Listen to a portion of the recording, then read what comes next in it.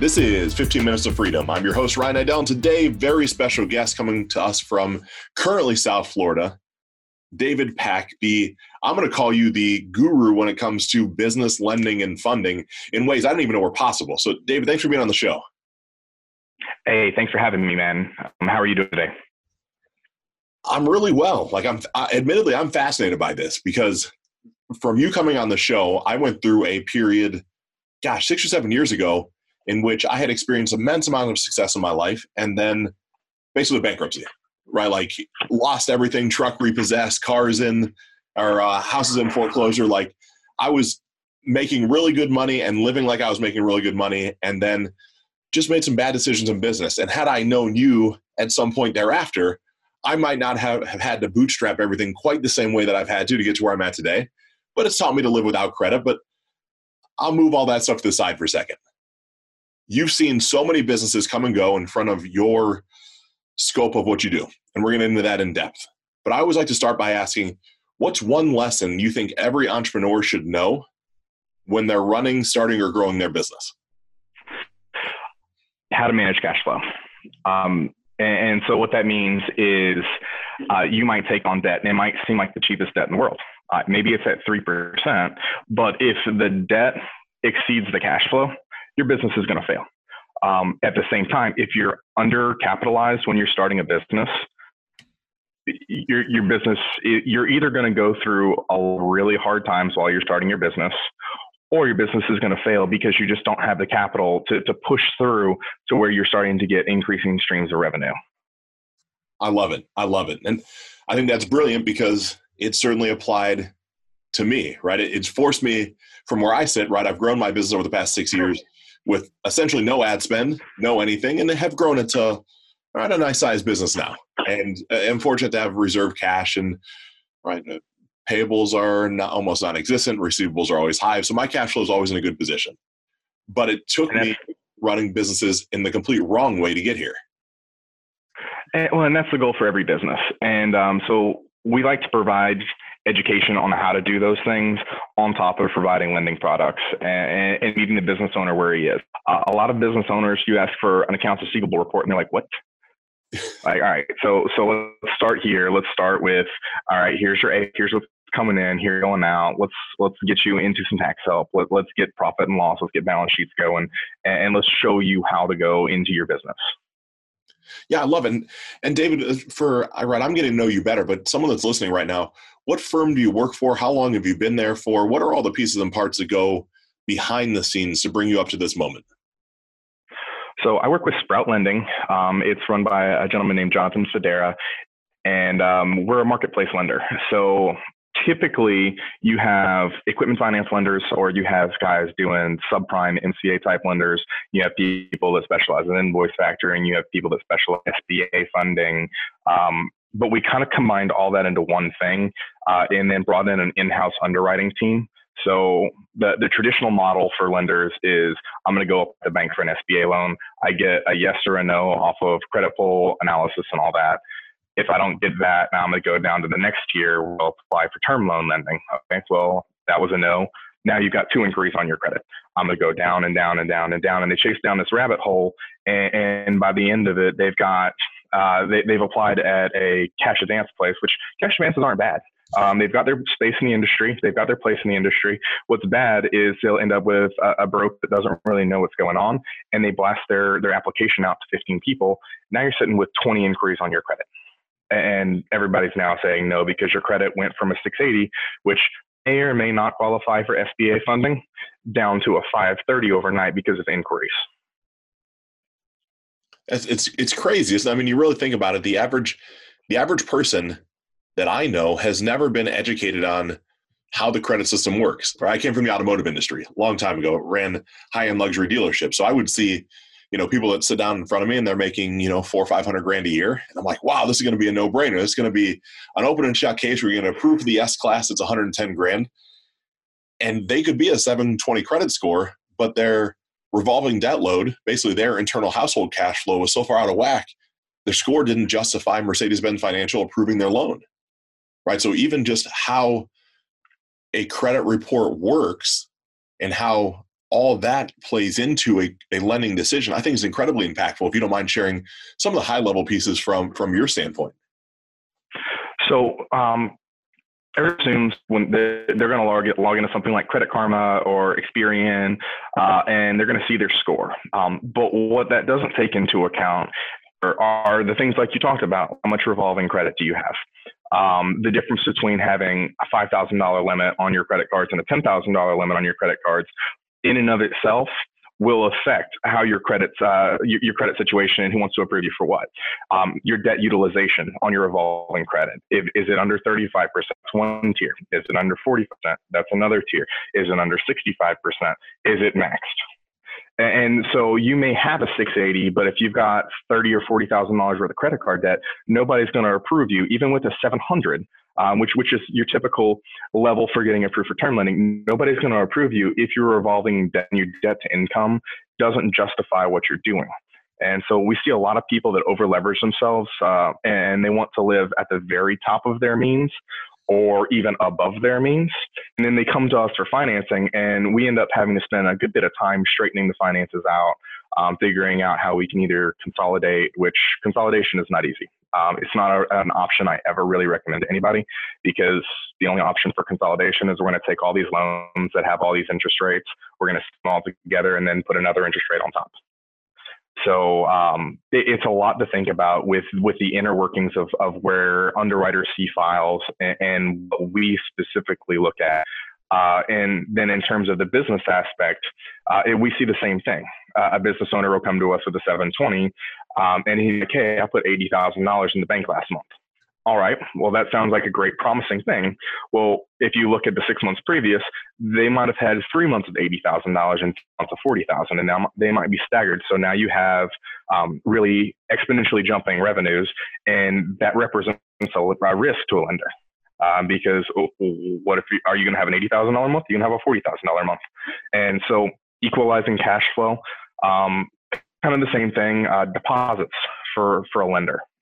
If you have one deposit a month, that deposit can be $150,000. But it represents the risk to the lender, because what if that deposit doesn't come through 1 month? So having multiple deposits equalize cash flow, and the cash flow can be going up. We prefer to see it going up. We don't like to see declining revenues. We prefer to see cash flow up. But as long as it's going up at a steady pace, it's not $20,000, $70,000, $40,000, $90,000.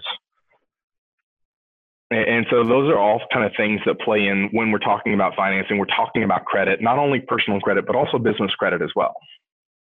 Well, what I find fascinating about that, David, is now, right, if I go back, I was in the automotive industry, let's call it 12 years ago. And it seems like there's been a normalization of rationalization behind what it takes to get approved for a loan, right? And what I mean by that is what you just said, or what I heard you say is, okay, great. A lender's going to look at your overall file and they're going to start applying logic to it, where if your revenues are consistently going up or at least flatline, that's better than if they're peaking and valleying. And if you have a multitude of different deposits, that's better than just one big deposit every month. It's like they want to stabilize and stave off some of the risks. This is not pre-2008 times anymore, right, where it was the Wild West. Yeah, man. So probably around 2012, this really started to change, where it used to be, we're going to put your information into the computer, we're going to click a button, and it's called an automatic score model. It's going to say yes or no, or what tier you fall into. And so those systems are still around, and you can still find those systems. But what good ones do is they do look at the credit health as a whole. They don't just look at one particular issue. They're going to look at, okay, well, what's he going to do with the product? Is this money going to double his revenues? Does he have a steady plan for that? When we're talking startup financing, what are his pro forma projections like, and are they realistic? Because we'll look at the last 10,000 files that have come through and said, okay, this is the industry. Here's the pro forma projections and how they should grow. And what pro forma projections are, just for the people that don't know, that's what you're projecting that your sales are going to be and how you're going to grow. So if you're telling something like, I'm going to start a buy here, pay here place. I'm going to buy $1 million in cars, and I'm going to sell $7 million in cars my first year. Well, we're going to put that into Matrix. We're going to take a look at the previous history of people opening car dealerships like that. And the reason I use buy here, pay here is because it's a much more realistic example than somebody with 7 Toyota dealerships opening an 8th. Right. So we're going to look at the history of that and say, okay, for somebody who did floor plan financing for their first $1 million in vehicles, they only sold on average 3. You're telling us you're going to sell 2.5 times that. We might want to scale this back and about this a little further. Which makes perfect sense, right? And I think that's a fascinating question I'm curious about, right? Let's say I have from the car world, I am actually curious about potentially opening up a small dealership, right? Not a factory franchise, nothing like that. Just a small lot with, average cost of inventory being 10 grand, having no more than 30 cars in inventory, so about $300,000 worth of cars at any given moment in time. What's it take for somebody like me off the street to potentially be considered for a loan to actually pull that off? So that's a great question. And answer to that is twofold. So you've got really 2 routes you can go with that. And you have startup capital that you can do, like personal loans, and that all goes off personal credit score. Getting 300 would be kind of tough, I'll be honest, in that area. Mostly that caps out around 200, 250. And now we're talking like 800 plus credit scores. The other option is something called an SBA startup loan. And the challenging part of an SBA startup loan is they do typically want you to have 10% cash down so that you have skin in the game. And what SBA loans are is Small Business Administration backed funding. And so what happens with that is a bank issues a loan, say $300,000, for example, and you default on it. The Small Business Administration of the U.S. government is going to pick up 80% of that value and give the bank back 80% of that value. So it represents a very, very small risk to the bank itself. Now, when we're talking about SBA loans, they do want you to have 10% down. The harder part is they also want you to have a career experience in the industry you're trying to start. So if you're applying to start a car dealership and you're a lawyer, they're going to look at you a little funny because, yeah, you may have the cash down, but you don't have any industry experience in running that. Which makes great sense, right? It's again, saving off that liability potentially for them and pushing out against, right, the default rate, which is just a curious question for me, right? I know it used to be in the dealership world, right? If we would run about a 3% default rate on loans, right? It just how we were scheduling our paper. What has your portfolio's default rate been? And that's a really hard question to answer because we work with such a diverse crowd. And then what happens in our world is we can only control us. So the default rate on SBA is incredibly, incredibly low in that 2% range. Stuff happens, things happen, people die, whatnot. If you get down into the line of credits where you're establishing a business line of credit, probably it's typically around the same thing. The lower and lower tiered products you offer, if you start offering alternative financing or advances, stuff like that, the rate goes up. Because what ends up happening is maybe we advance somebody $100,000, their return on that $100,000 is $200,000. And we say, hey, listen, we're going to get you into this advance. We're going to, it's going to be weekly, daily, whatever the payment should be, whatever the rate should be. You're going to turn it into $200,000, and we're going to revisit this in 6 months after we've cleaned credit and we've equalized your cash flow. We've gotten you where you're having a little more steady money in the bank, and then they'll go out and take more from different lenders. One of the things that we don't do is if you don't have a good return on that, you can't articulate what you're going to do with the funds. Like that's not the person for us because we don't like those default rates. Of course, right? Because essentially, it sounds like you're. How are you funding the deals? Is that all coming from essentially owner's personal capital, or are you backed by private equity? Where's the cash come from in your portfolio? It depends on the type of loan. Lines of credit, we have a couple of lenders that do that. We typically work with marketplace lenders, A and B and C paper lenders. We do have some very, very low alternative financing lenders that don't offer great terms, and we very seldom use those. But what we do a lot of is putting people into products that they can really benefit from, and moving that product from, say, alternative financing into a credit line. And that all does come from lenders. Okay. So you're essentially what I would call a broker dealer, right? I'm probably using the wrong term for your industry, but you have access to a plethora of different lenders that are going to fit different criteria. It's fairly accurate. We call ourselves a marketplace. Yep. I love it. Right. Exactly. And the difference between us and most other people is we can underwrite in-house. And that would be what we say why we're not just a brokerage. A brokerage typically is in a file and throws it out to all the lenders and says, hey, who wants this? We're going to bring in your file. We're going to do an analysis in-house. And we're only going to send it to ones that we know are going to have very high approval odds. Got it.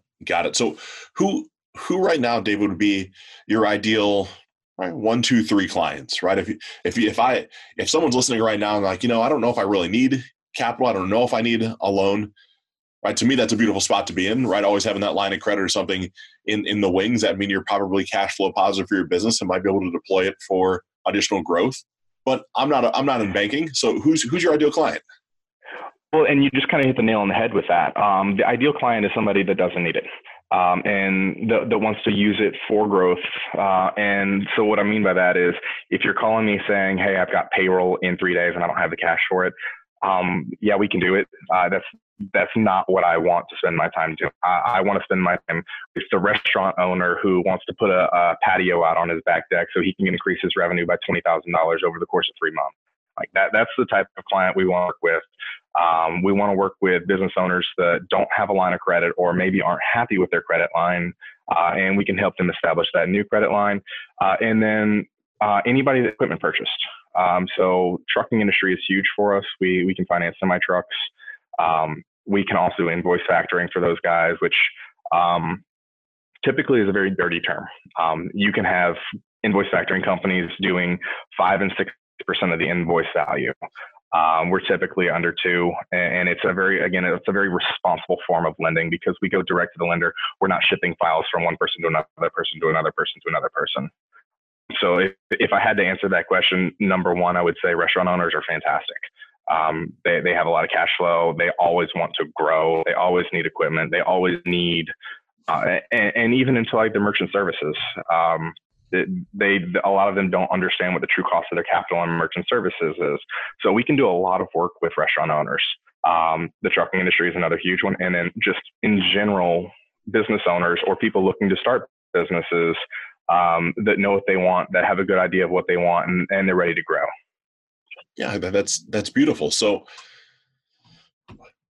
this has been fascinating so far because there's so many opportunities that you have in front of you, right? For myself, for the listener, for anybody that stumbles upon this, like I get the impression you essentially are truly the one-stop shop, right? Is there? We really try to be, man. Yeah. And that's where the concept of Sprout came from. Is Sprout's all about growth. It's where the business name came from. And so we do want to handle you from the time you're starting your business until you're looking at private equity deals or applying for these massive $1 million loans, commercial real estate loans. We want to start you and then be with you and help you develop all the way through until you are applying for SBA financing, you are applying for equipment financing, and we're going to show you how to get those approvals. Well, and what I find fascinating, right, in this economy we're in now, as you are listening, listener, and you have an idea for a business, if you can spend enough time to create an actual business plan, do actual research, create an actual pro forma, you can essentially, I believe what I'm hearing, I know other friends of mine have done this before, get set up with a merchant processing account, have you guys factor out a percentage of the deposits from the merchant processing account. So you kind of bake it into your daily operational expenses or operational expenses overall. Mm-hmm. So you're not even having to worry about making the payments. You get to, you're making the payments, but it's coming out every day. And then the lender, i.e. David, is working with you side by side to ensure the fact that cash flow is steady in the business and growth is steady in the business because it ensures they're going to get paid back. And it gives you the jump start into where you want to be, which again, I'm going to assume that so the company that just about bankrupted me, David, is I went all the way into high risk merchant processing with gaming and porn and all the crazy obscure stuff, right? I went deep in the rabbit hole, right? But I was buying money for 2.15 back then and selling it for 7.5, right? And it was, I was on a 70-30 split, but I was holding the majority of the liability, right? So it was good until it got really bad with chargebacks and fraud and all the things that go into that industry. And that was write a big check, shut down the company, lick my wounds, because it was a sizable check to walk away from it with all the liability that was on the backside. Oh, absolutely.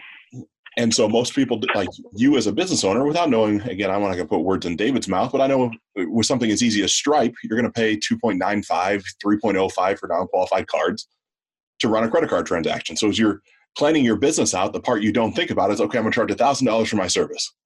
Well, you're not getting $1,000. It's $1,000 is never going to hit your bank account. It's just not the way it works. It's not even close, right? You're probably bringing in $970, give or take, $965.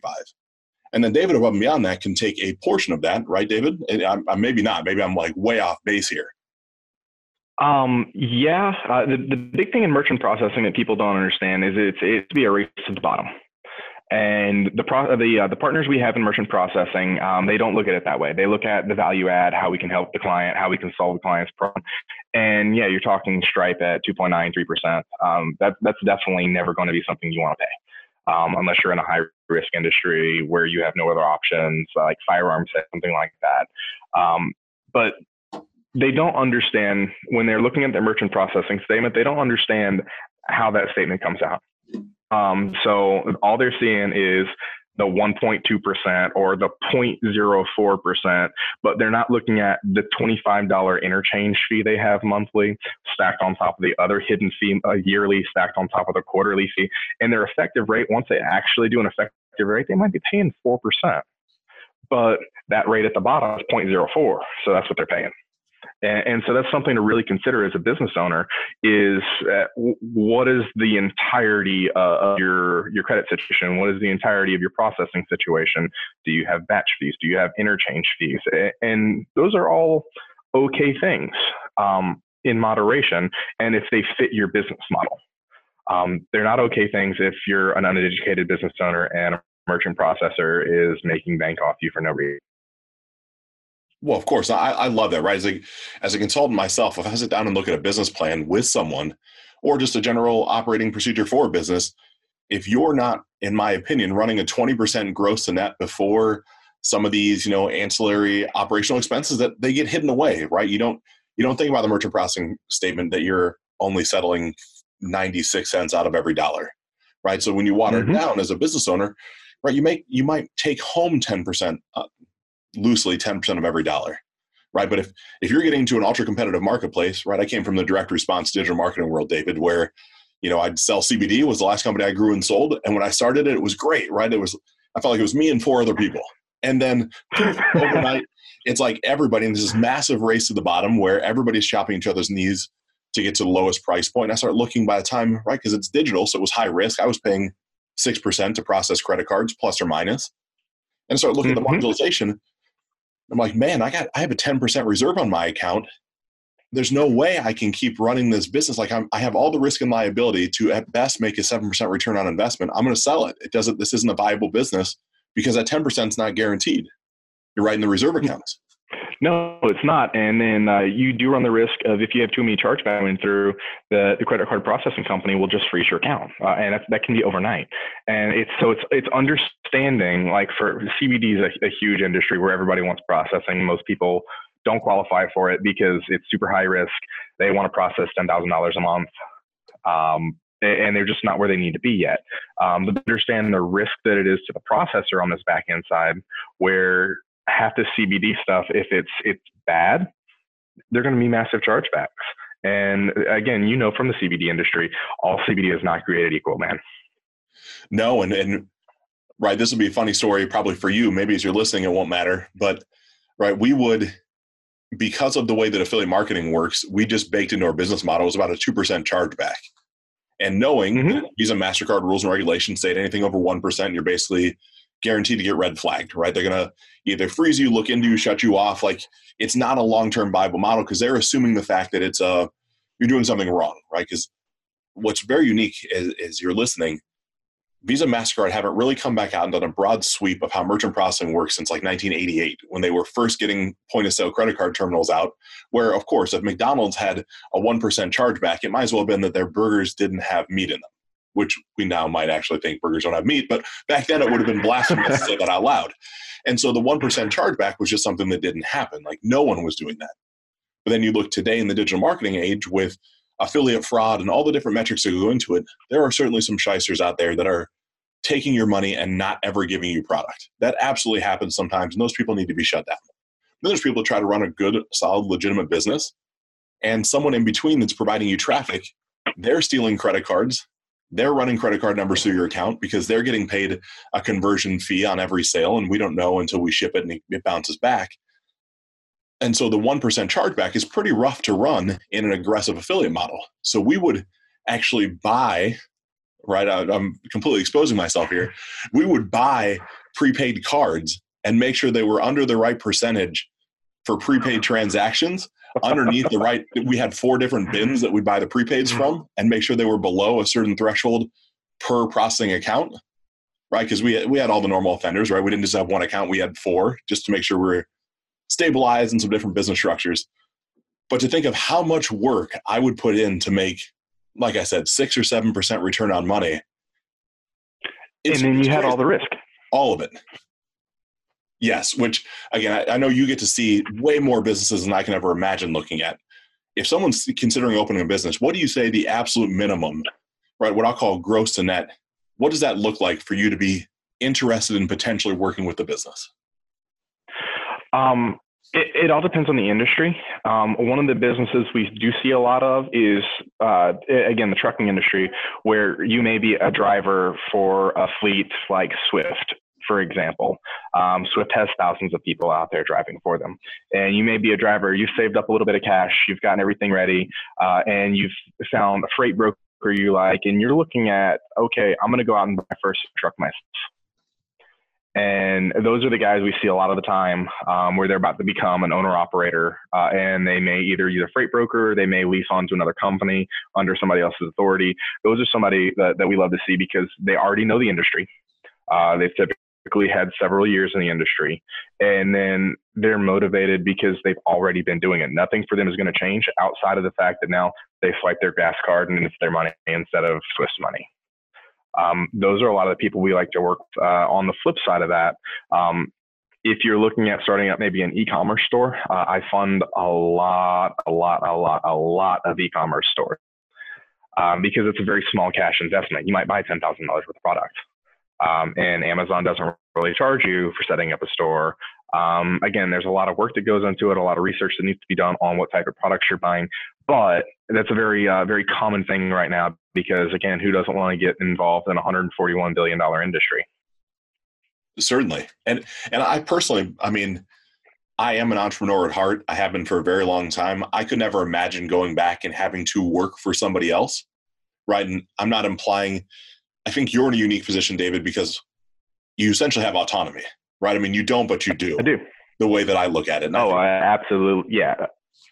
If I don't want to work, I don't have to work. Now that never happens, of course. But well, and that's the freedom that we get here at Sprout is unmatched anywhere else, man. We get the support from the team, but at the same time, if I want to be taking phone calls at 9 p.m. after my daughter goes to bed, I can be taking phone calls at 9 p.m. after my daughter goes to bed. Well, I think that's just such a brilliant thing to state because as you're listening, most people that I get the chance to speak to, even if they're an entrepreneur, right, they're working for somebody else, they feel called to, nobody I don't think wants to work for somebody else anymore. I think there's a great awakening happening where when given the opportunity, people realize if they want to change the trajectory where their life goes, they're going to have to eventually step out on the ledge. They're going to have to put some skin in the game and pony up and find something they're passionate about and learn about creating a business model. And then one of the things I hear all the time is, I don't have any money. I can't start it. Right. So that I bring that up because the car example that I made mention of, a good friend of mine who's a client of mine came in and he owns a little dealership. And I said, look, you could start with $5,000. He goes, well, there's no way I can do that. It's okay. You can wholesale a car, buy it for $5,000, sell for $6,000, buy a $6,000 car, sell for $7,000. And in 3 flips of the car, you go from 5 to 8 grand, right? So, and Yep. it takes work, it takes thought process, it takes diligence, but it's certainly a capability. And I share all that because with people like you available and your industry and your business, there's almost no excuse left for people not to step out into what they want to try to achieve. Right? It sounds like you have a solution for everybody. We do, and that kind of brings me into what that takes. I'm a huge fan of the entrepreneurial dream, and a lot of people that I talk to are like, "You are always working," and I am always working, and that's because it takes sweat equity to build a business model. But what they don't understand is that I found the industry that I have such a passion for. I love what I do, and I can truly say that I fell in love with the process of helping people. So even when I'm having a bad day and sales aren't going well, or a deal fell through or something like that, that entrepreneurial journey is amazing because I fell in love with the process. Well, and that's, I love you sharing that, because that's what it all comes down to. Like I'm a firm believer in, there's part of what we didn't experience as children, right? Whether from our mother or father, that we always inherently are solving for. Like I wanted my dad to hear me, right? No, he was around, but like I never felt truly loved or truly heard by him. Even if he was doing the best, he could have absolutely loved me to pieces. I know he does, right? He's still around. But in my mind, I didn't get exactly what I needed. And so I was following this bouncing ball on the trajectory of my life. And the last 3 things I did were 100% because I want to make money at it, right? How much money can I make? How much money can I make? And it always left me feeling empty. It was like I was chasing something that could never be filled up. Mm-hmm. And then when I pivoted and found that thing of like, okay, well, what if I just help other people feel loved and feel heard, right? How can I make money with that? And it was, well, you can't really, right? I'm a social worker. I'm a capitalist. I want nice stuff. Like I like nice things. And absolutely. Like I can just sit and help people not do all the dumbass things that I've done. And I can make sure they feel heard and feel loved by me and turn into a business. And so what's one of the things that I audit with people, right? And it sounds like you've done it yourself. Is it like, what brings me joy? What would I do if I could do anything? What would that be? And when you can find something that aligns with that, right? That's the old cliche, you never work a day in your life. Well, I'll be damned if that's true. I certainly work hard, and I know you do as well. Like it's real work, but it's really rewarding work. And that's what it boils down to is when I'm done at the end of the day, and it's an exhausting day, and I've gotten up at 6 and I've worked from 6 till 10 p.m. at night. I really do feel absolutely rewarded by the end of it. And it's because we're here at Sprout. Our goal is to provide the best possible options to our clients, not to get paid, not to screw people over or whatnot. Our literal goal and our mission statement is to provide the best possible options to our clients. And that's such a profound statement because it takes paycheck completely out of it. When we enjoy what we do and when we focus on helping people solve a very large problem in their lives, the paycheck just happens. Well, I love that. And what you can't see as I'm having this conversation with David right now is he has actually a 24 karat gold robe on. And he's smoking this huge, the cigar in your mouth has to be at least $30,000 or $40,000 that he's just smoking away. I'm completely kidding, right? It's just, it's so refreshing to hear somebody do something just because they love it, right? Because I think that, again, is what I'm encouraging you as you're listening to consider is, David, how could somebody get a hold of you, right? We've spoken all this. How could somebody reach out to you? Facebook, LinkedIn, then my email address is deepak@sproutlending.com. You can reach out to me pretty much any of those ways. I'm pretty constantly available. Facebook is always the best way to get a hold of me. My profile is public. I also share a lot of video content on my profile, so you can check me out there. And it talks not only about financing, but just about personal development, how I got to be this way, the things that I had to grow into, learn into, the lessons I learned. Because I learned every wrong way in the world and how to do this business before we got it right. Well, which is wonderful. And I'll make sure as you're listening, if you pause this and you go down to the show notes, wherever you're consuming this at, I'll make sure to tag David's Facebook page, include that Deepak, get at Sprout, his email. I'll get everything there. So it'll be one click away, because I know inherently, statistically, 30% of you listening feel called to do something that you are not currently doing. And David could be the solution that it takes to get you to where you want to get to. You just have to have the testicular fortitude to reach out and raise your hand for a second and say, hey, I got this crazy idea. Can you help me with it? Right? Because you can help. Like, it's so refreshing to find somebody that can just help someone achieve what they want to achieve, right? I reached out to David. Actually, I posted something a long time ago. Is how I remember the first time meeting David. One of my clients, brilliant man, has invested a lot of cash and capital into learning about business, into growing his business, and happens to have an Amazon storefront, right? That's how he makes his money. But he has saddled himself with some debt that sits across 3 or 4 credit cards, great credit score. He pays it down, but his cash flow internally is not where it would need to be to scale the business, right? Internally, not inside of his business, but inside of his personal finance, because he had debt sprung across 4 credit cards with varying interest rates, and none of them were maxed out. But I put out a post, hey, does anybody know someone that specializes in, right, whether debt consolidation or, right, not even credit repair, just, credit card almost factoring, like, what can we do to make this different? And Dave was one of the ones that literally, like, a third of the people that knew me on Facebook all tagged David. I'm like, okay, time out. This is definitely somebody that I need to know, right? If you're recommended by that many people, it means you run in a good business. It just has to. So I share that, number one, to say congratulations on the quality of service you offer. And 2, that if you're listening at all and you want to do something different, reach out to David, because he's probably at this point damn near seen just about every business model, every different crazy idea. I can't imagine what I could throw at you that you haven't seen yet. I would say over the course of the years doing this, we've probably run across just about everything. And if I haven't run across it, I know John has, because John has been in the space since the space was created, pretty much. Like, it's amazing. I still learn every day, little pieces and tips, and that's something I actually strive for. I posted something yesterday about that, where Tuesdays and Wednesdays we have training calls. And regardless of the training call, we're constantly learning, we're constantly refining. And you said earlier, congratulations for running a good business. That's how we run a good business, is because we're constantly refining the process. Absolutely. So, David, if you were going to leave the listeners now with one thing that you know that they should implement, right? They have a business, maybe they don't have a business, but what's one, especially you're in a personal development space too, what's one thing everybody should do? What's one thing that could make their life better? Open your bank account every single day. I'm not saying do anything with it, but so many people, and business owners included, and this is more of the personal development standpoint, people, you're working that W-2 job. You know you went to the bar last night and you shouldn't have. You don't know what your bar tab was.